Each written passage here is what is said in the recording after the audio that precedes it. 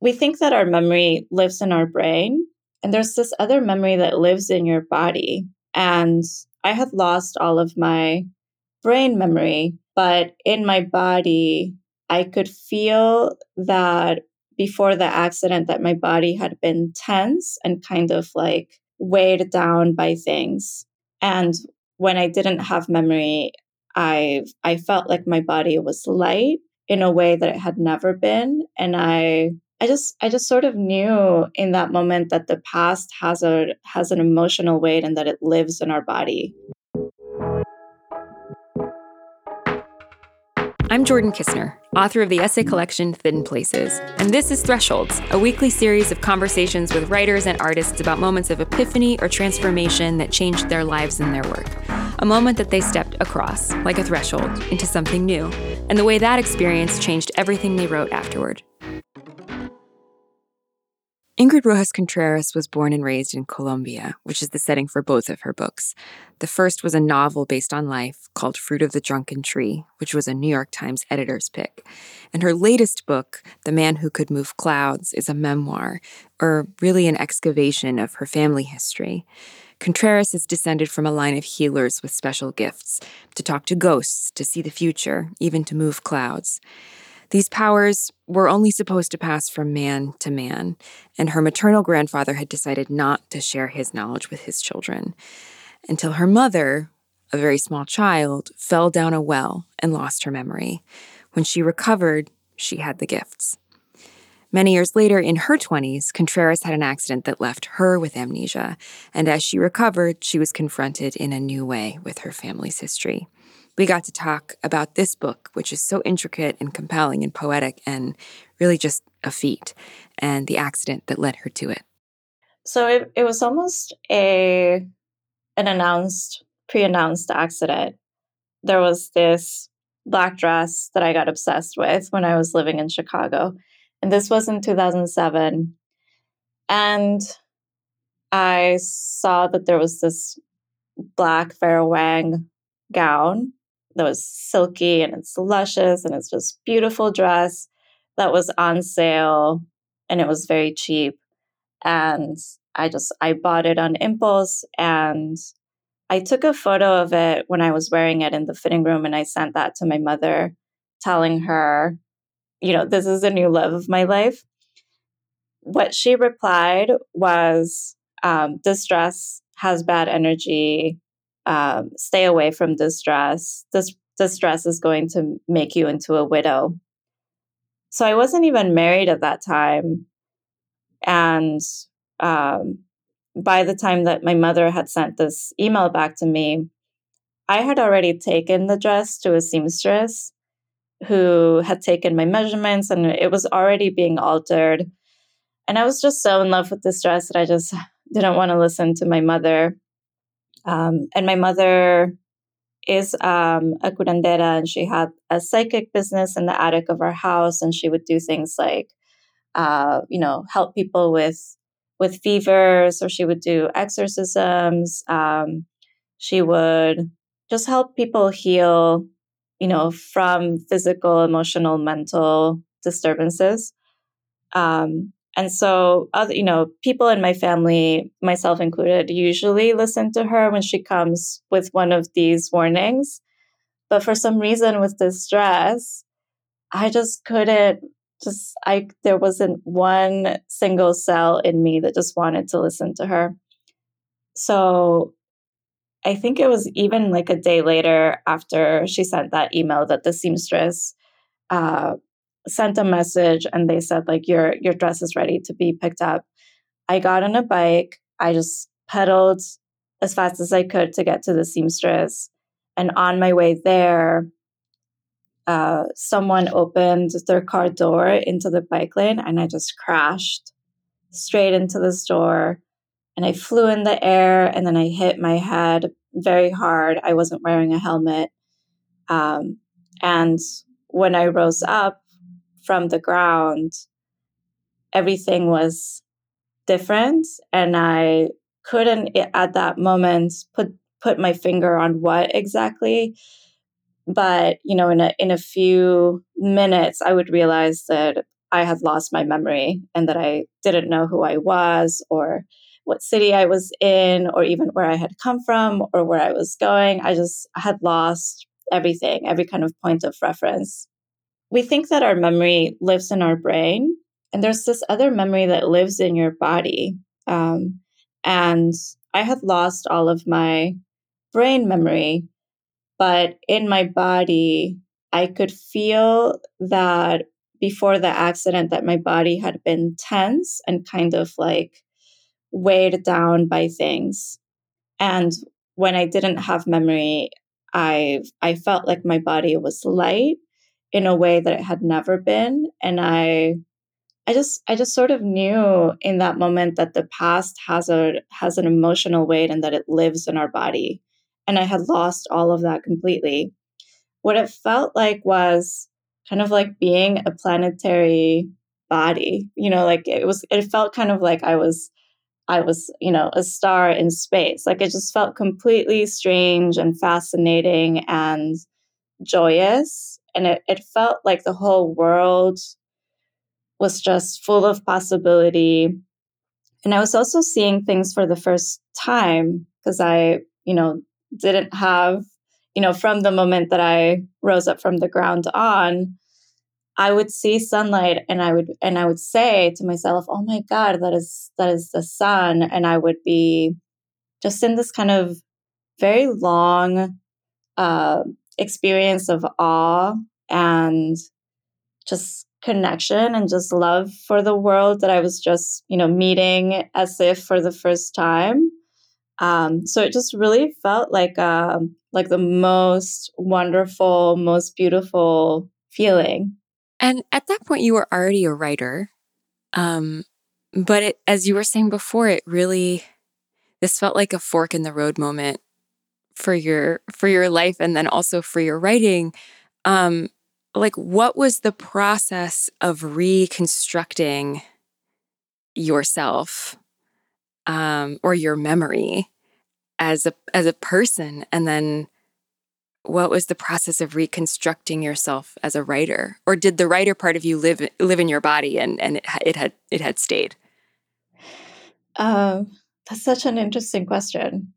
I I think that it was a very strange, surreal feeling because even though I didn't remember any of the past or any of the formative moments that might have made me who I am, I still had a personality. So I still kind of had this kind of very almost like, I don't even know what to call it, like maybe like a morbid curiosity or just not wanting to close my eyes in front of anything and just really wanting to see things. And I did this moment of realizing that I don't have a sense of who I am or the past or where I come from.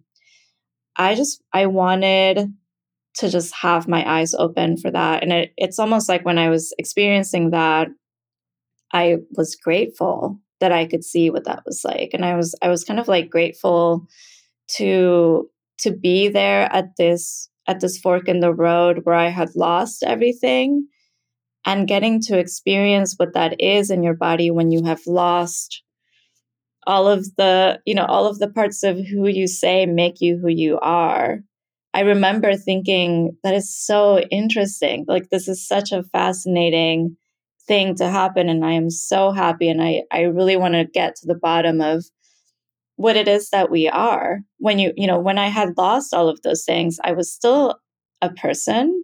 And to me, that was fascinating. And part of what I know now to be a curiosity that is tied to being a storyteller and, tied to um, being in love and with the story of who we are and what makes us and how it is that we find our way around the world.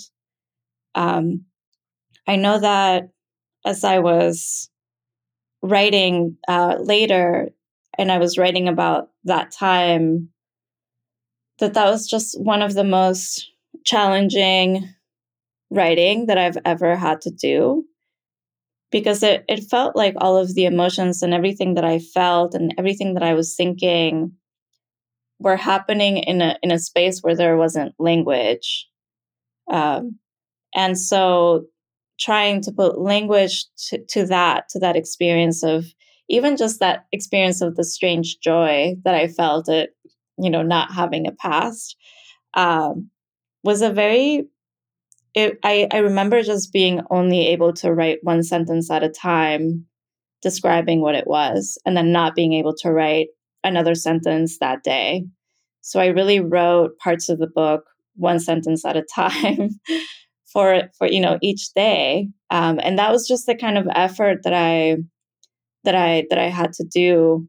It was almost like this unearthing of what that strange moment was like, and then sitting for hours trying to figure out a way of, how do I write about this?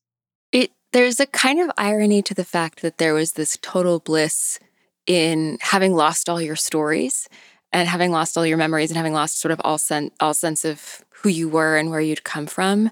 And the result of that experience in some ways is this book, which is so devoted to where you come, the stories of where you come from, that is this ode to your mother and your grandfather and your family, which is a family that is very invested in storytelling as a way of, I don't know, self-constituting. There's a sort of phase of your recovery that you allude to in the book that I wanted to ask you more about, which is relearning or re-remembering the stories of your family and falling in love with them and realizing that there was some element of shame associated with them that you had carried before that you didn't carry anymore. And I wanted to ask you what it was like what that process was like of recovering the stories, but coming at them afresh, I guess. Yeah.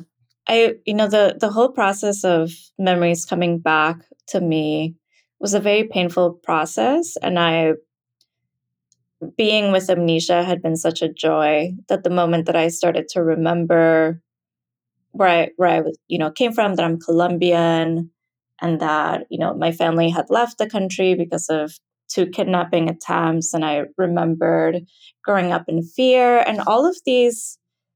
And then I understood, like, oh, that was the weight in my body that was suddenly gone. Like, oh, I get it. I, completely understand what the kind of like freedom, lightness feeling was about. And it was so painful to relearn all of that.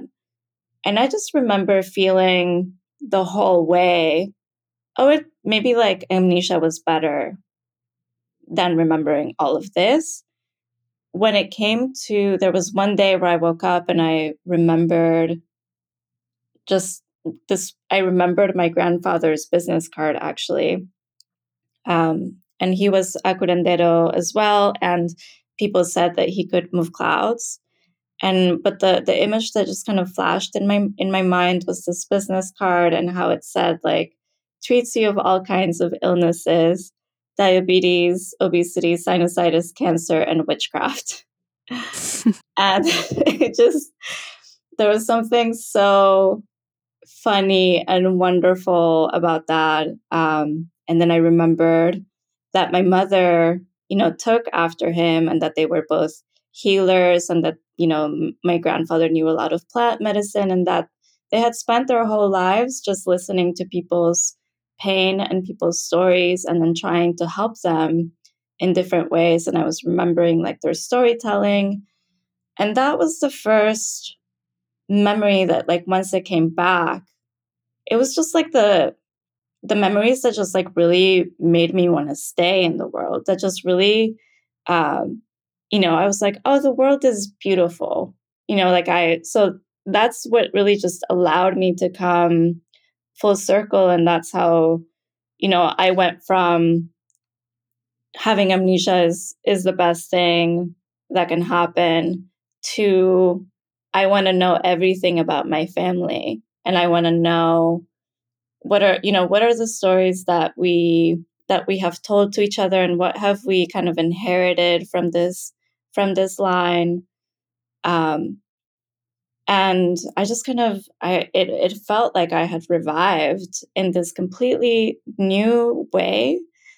And some time later, I think it was, maybe like a few days later, I had this memory that came back that was, oh, I used to be ashamed of all of these stories.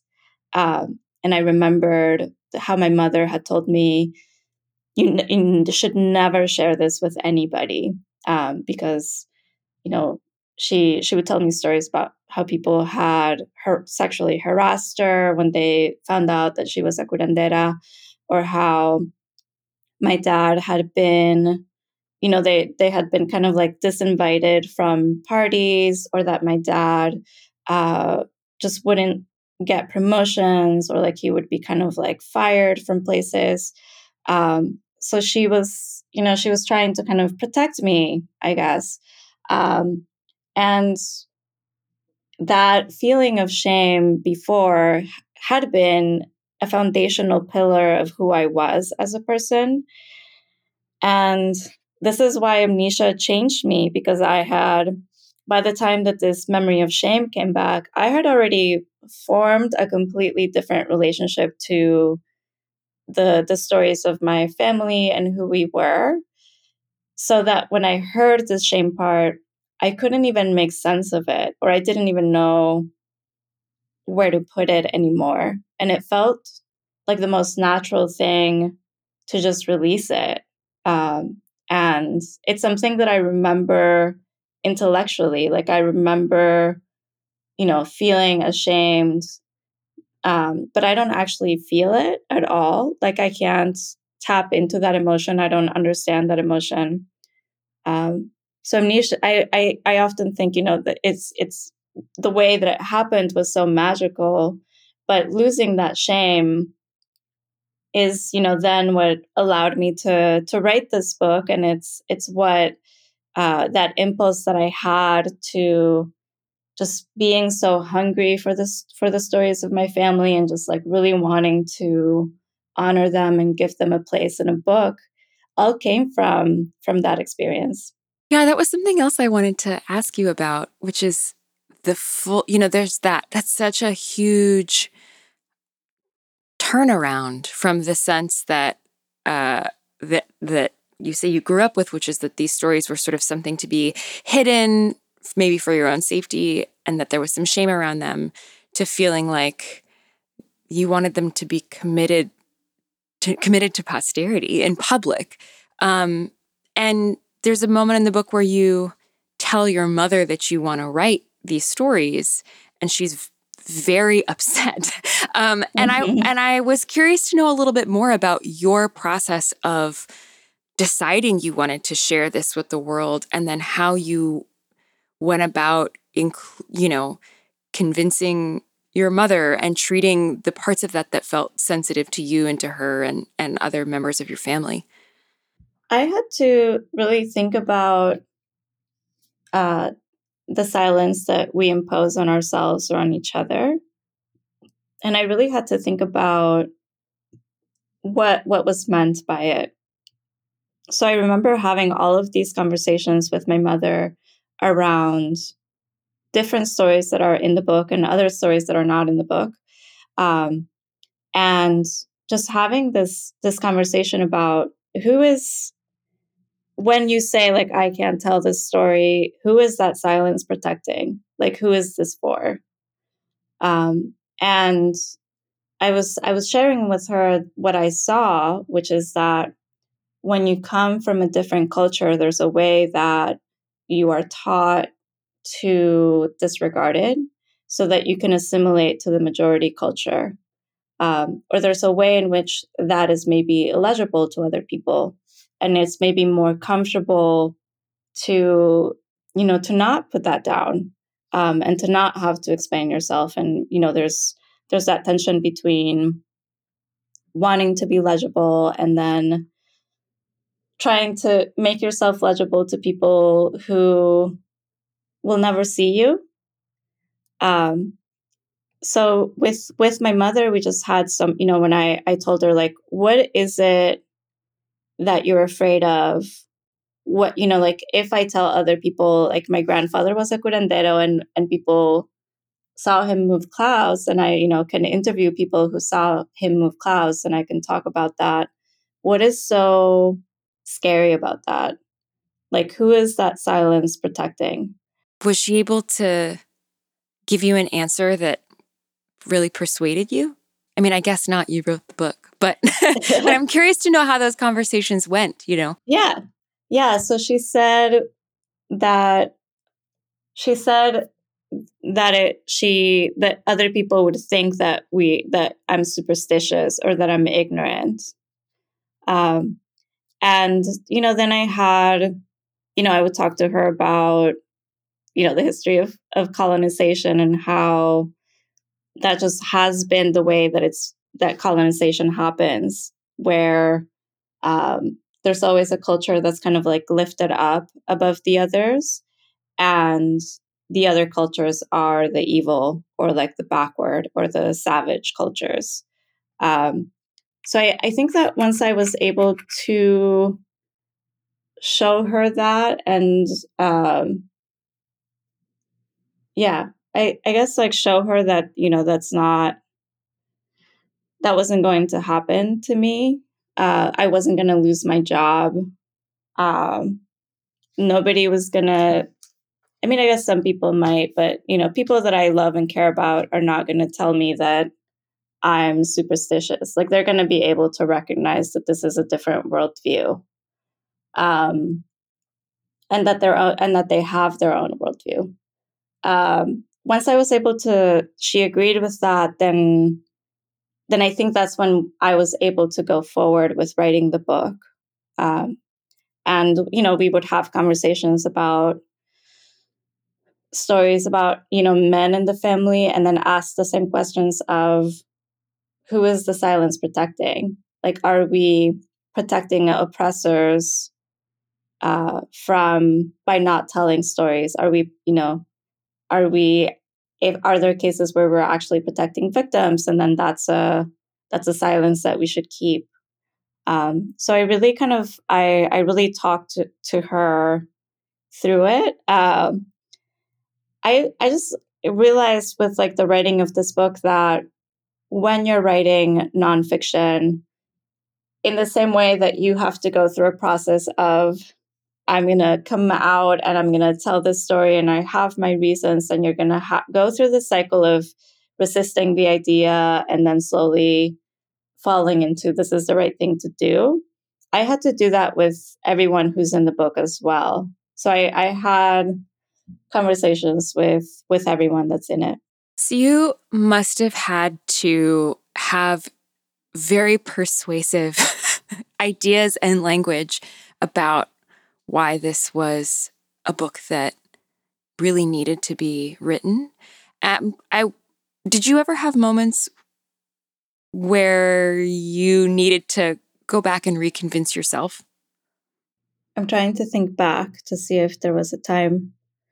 No, I don't think I did. It was only after, I mean, I think that I had been wanting to write this story pre-Amnesia, and had convinced myself out of writing the story multiple times, because I just didn't know how to do it. I didn't know how to tell it. Anytime that I started to write it, I just kind of felt judged. So I had internalized that kind of, like, perceived judgment, um, from from, like, a Western, or like a white gaze.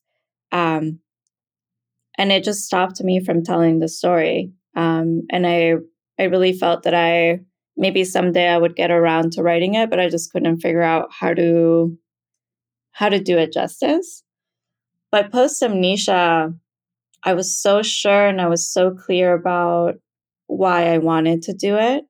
I just felt that it was, the reason why it's so important is because we had been silenced all of our lives. The fact that I couldn't tell my like friends or like people who love me, and I couldn't tell them that this was my background. Um, and once it, when I remembered it all again, and I was like, these stories are amazing and wonderful. Who would ever be ashamed of these stories? Like, I just don't understand. I just don't get it. Um, and I think that the amnesia just gave me this such a large feeling of wonder and awe and just love for these stories that I could then write them from that point of view. And that was the missing element that I didn't have before. And I just felt very kind of unshakable about it. Because I remember just, telling my aunts and my mom about the business card and telling them about how funny it is and telling them about how wonderful it is and how beautiful it is for both my grandfather and my mother to have this intimate connection with other people. And one of the things that my mother would do when she was treating people is that she would breathe prayers into water, and then she would give that water to the person. And it could be for they were trying to get a job, or it could be for like they were suffering from heartbreak, or they had depression, for example. So she would make water that was a prayer to address those things, and so that things could shift for them and they could learn to grow through it. And I always thought that that is so beautiful, to receive that kind of treatment, just to have someone pray these words into water and then give them to you to drink. That is such a beautiful gesture that I even think, whatever you think is happening, that receiving that gesture would be healing.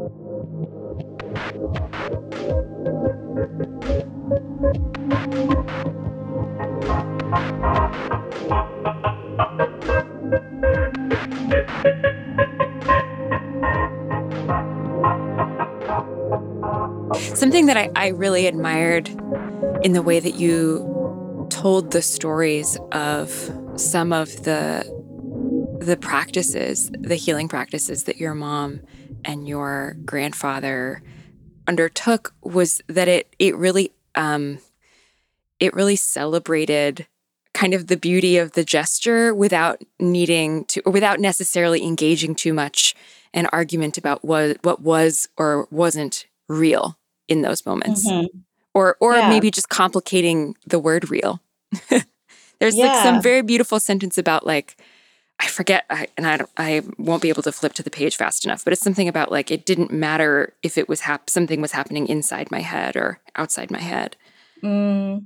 Just this sort of more richly textured understanding of what gets to be real beyond the kind of like white Western empirical in post-Enlightenment era category of the real. Yeah. And, I think as a writer, I think words affect us, and maybe as readers, we also understand that words affect you and they move you and they shift things in you and they change you. So of course, like if somebody gifts you words and they gift you prayer, that can also change you. There is this, and I grew up with that being how we understand the world, that um, the way that you relate to someone and the things that you tell them, how those are units of life making. And so they are units of healing, and they're also units of, destroying you or, making you feel bad. So yeah. Yeah, there's something else that makes me think of is the explanation when you're young and your mother is, and you're sort of asking to be taught by your mother, and she explains that you can't simply, even if you have the gift to see the future or to see the truth of somebody's, of what's plaguing somebody, what's making somebody unhappy, you can't just tell them the truth. You need to give them a story and you need to give them a ritual. And that so much of healing is about finding your way into a different story, which has so much resonance with the sort of whole project of this book, which seems to be about, I mean, not just storytelling, but also what words can do and what like actively crafting a story can do in the way of healing. Yeah, I just love the way that she talked about that, and it made a big impression on me as I was growing up. And she was teaching me about what she knew, and the way of giving people the thing that they needed. It's not about just giving them, yeah, as you were saying, like the answer, but it's almost about giving them a container or an exercise through which they can practice getting to know that answer, or being in conversation with what it is that they need. So it really is about trying to hold someone's experience and giving them something to do so that they can, walk through the path of whatever is happening in their life. And yeah, I just saw her do that for so many people, and I just saw how that just changed people. It just, it just really changed them. And that's why they would come back to her, was this ability that she had to just be very gentle.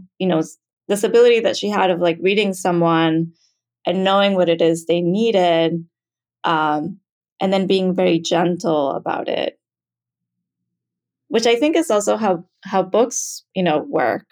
So I really felt an affinity then as a girl to what she was saying, because I was, falling in love with books and just seeing how, you read a book and there's, in the background of that book, there's something that's being asked. There's like some complicated question that is being asked about, whether it's about loss or love, or, how do we learn to let go of each other, like whatever it is, that complicated question, it's happening in the background of that story, and you get to experience, the author trying to think through that question throughout the whole book. And by the end, you kind of land on some place, or you land in some truth, or some kind of moment that resolves the question, even if it doesn't resolve like the situation in the book.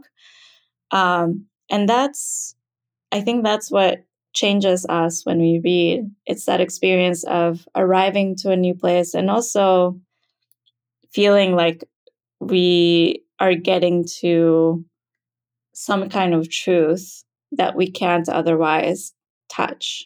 Something that feels really emphasized, I mean, in the conversation we're having, but in the book itself, is that the shape of the path you're taking in that story, the shape of the story as you're crafting it, is everything.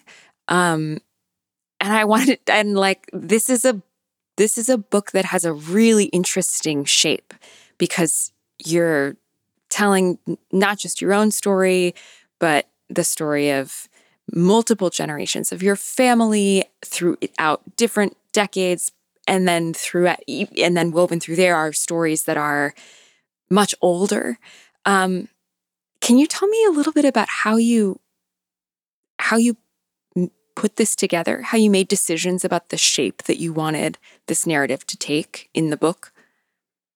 I think one of the things that really inspired me was realizing that even though my grandfather died when I was 1 year old, that in my family we still talk about him in the present tense.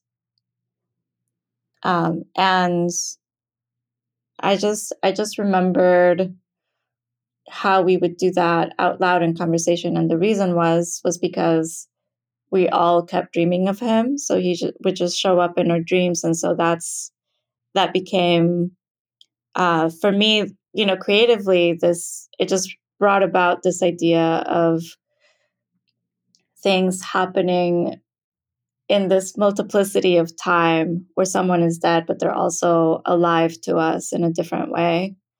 Um, one of the things that happen in the book that's I just couldn't believe when it happened that it was happening was that my two of my aunts and then my mother had a dream of my grandfather, and they just each dreamt this like on their own, that my grandfather came to them and said, I want my remains to be disinterred. So when they all told each other, this is what I dreamt, they were surprised to hear that the other person had also dreamt the same thing. Because it happened 3 times, then we decided that we needed to go back to Colombia and that we needed to follow the instructions that he had given through these dreams. So when I was thinking of the structure of the book, I knew that this journey back to Colombia on this, dream errand that we got was going to be kind of like the scaffolding of the book, that it, travel back to Colombia. We're going to figure out how to disinter my grandfather because we went without a plan, and then that it would end with, whatever would happen after we unearthed the body, or like whatever we found there, like if we could figure out why he had given this instruction. And I also realized that if I was going to do a physical unearthing of a body, that I wanted to do an emotional unearthing, and that this emotional unearthing would have to do with the stories of my family, and like the stories that we tell and the stories that we don't like to tell. And, because I was breaking silence, because my mother had said, you're not supposed to tell these stories, it all felt like, an emotional unearthing. Like I was telling all of the things that I hadn't been allowed to tell until that moment when I wrote them and had convinced everyone that our cultures should be celebrated, and that the way that our family is should be celebrated. So I think those two things are really what guided the writing of the book. So there's this very easy structure of the trip and the unearthing, and then everything else is a very complicated weaving of, where you might see like my grandfather. I think you see my grandfather alive, and then you see him as a skeleton when he's unearthed, and then you see him alive again. And everything in the book is a little bit like that, but it was playing with that multiplicity of time. And it was kind of, when I was writing it, it was just very associative. I would start to tell a story that I wasn't supposed to tell, and then it would just lead me in all of these different directions.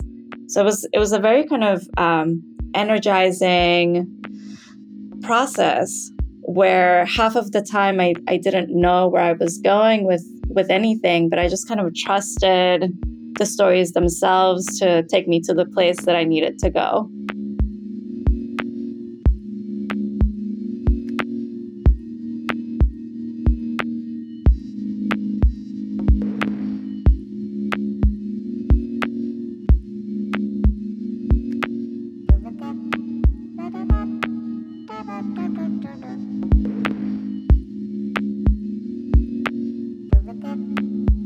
In the book, you write a little bit about the fact that some of the effects of the accident that caused your amnesia are ongoing.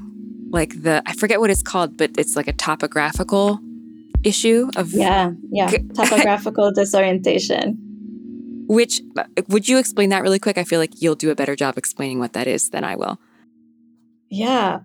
So it's this, sometimes that people are born with this condition, and sometimes that happens after a brain injury, where the part of your brain that makes mental maps doesn't work very well, or at all. There's people who you know, live in their house, and then their brain can't make a mental map of their apartment, which means that every day they might get up and then get lost going to the bathroom because they just can't, that part of your brain that automatically does that is a little bit offline. um, so I have topographical disorientation that's from a brain injury, and it's not as extreme as that. um, so I'm able to navigate places, homes that I'm in well. But it's when it becomes bigger or like if it's an unfamiliar place, I'm just not able to make that mental map. And the experience is just kind of being lost all of the time. So I might just, for example, like walk into a grocery store and just go down one aisle. And then if I want to leave, I might automatically head the wrong direction, like toward the back of a store, as opposed to going to the front. And I think most people, your brain does this magical thing where it just keeps you oriented. And even if you go down whatever number of aisles, your brain seems to know which way is the way out. So for me, that part is offline. And I'm lost all the time for that reason. That seems somehow like very poetic also for a person who has such a complex grasp of like narrative topography and intergenerational narrative topography, and like the craft element of a very, very it's just a very carefully constructed and intricate book. So the idea of being lost all the time, I just was like so moved by. But the question I was going to ask you is, we know after reading the book that some of the effects of the both sort of neurological and spiritual effects of the experience of amnesia have lingered, and I'm curious to know if any of that has been changed by the completion and emergence of this book into the world. It feels in some ways like you're thinking of this book as something that was made possible by that episode. And I'm wondering if the book becoming its own, having its own life in the world, has had you revisiting any part of that story, of this whole story, with new eyes or with the sense of shift. So one of the things that started to happen after I recovered from amnesia was that I was having these nightly episodes where I would wake up in the middle of the night and re-experience amnesia, except instead of it being the joyful, celebration of life that it had been before, it slipped into this nightmarish tone where I was just afraid of everything. It just became very scary to wake up in the middle of the night and then be in my room and just not recognize anything. So when I started to write the memoir, I did notice that those experiences of waking up into amnesia started to happen less. And last year, I only had one night where that happened. And this year, I hadn't had any nights where that's happened. So I'm curious to see if I will make it through the year without having like the regression to amnesia night. But I did, when I was writing it, it did feel that there was something about putting the story down and even just describing those moments of waking up and what happens, when this is happening for me, that it almost kind of it felt like I was casting something out, just externalizing and like casting it out. Yeah. So, but I'm very kind of, I think that with each of these things, like the nightly experiences of amnesia, or like the experience of being lost, that there's a part of me that's always has like just a little bit of awe that that can be a life, or that can be reality. And I guess like one of, when I think back to like having amnesia and just having that sense of curiosity of like, wow, what is this? This is like a wild thing that is happening. I think that just seems to be my most kind of like innermost personality trait, has to be that. Because, even though the regressions to amnesia are very uncomfortable and terrifying to experience, that I can also have an appreciation for them, and I can have curiosity for them. And I just find them very interesting. And I don't know. I feel like I think I would be very comforted to know that was like at the very, very rock bottom of my personality, was a sense of awe. When everything else vanishes, even momentarily, you still have awe. Mm-hmm. Yeah, it does. It feels very, it makes me feel very strong in a way, where I feel that, whatever happens, that if I can react in this way, and I can still have a love for life and the life that I happen to be experiencing, that it just makes me feel like I can, do you know what I mean? Like I can survive anything is what it feels like. Yeah. That's pretty amazing. That's so, that's like very hard earned knowledge, right? but that's really valuable knowledge. Yeah, I'm very grateful. Yeah, I also think that, on the storytelling level, what I think of is that, I just always find the range of experience to be very surprising. Before the needle kind of like moves further into a stranger place. That's always a surprising thing. And I think that I'm always surprised, like, wow, it can go even further than that. That's amazing. And, it's both with like joy and like love and loss in that way. I'm just like very kind of admiring of how deeply and profoundly we can feel. And I think at the end, I'm just thankful to be a person who can feel things and to be alive generally. Thresholds is produced by Drew Broussard. Music and editing by Laura Faye Ashahood of Arthur Moon. Our art is by Lorelei Grossman. Special thanks to Justin Alvarez and our hosts at LitHub Radio. You can find out more about our show, listen to past episodes, and get in touch at our website. Thisisthresholds.com. If you're listening to this on a podcast platform and you haven't already subscribed, please subscribe. Or you can find us on Apple Podcasts, Stitcher, wherever you normally listen, and subscribe and review us there. Thanks. We'll see you next week.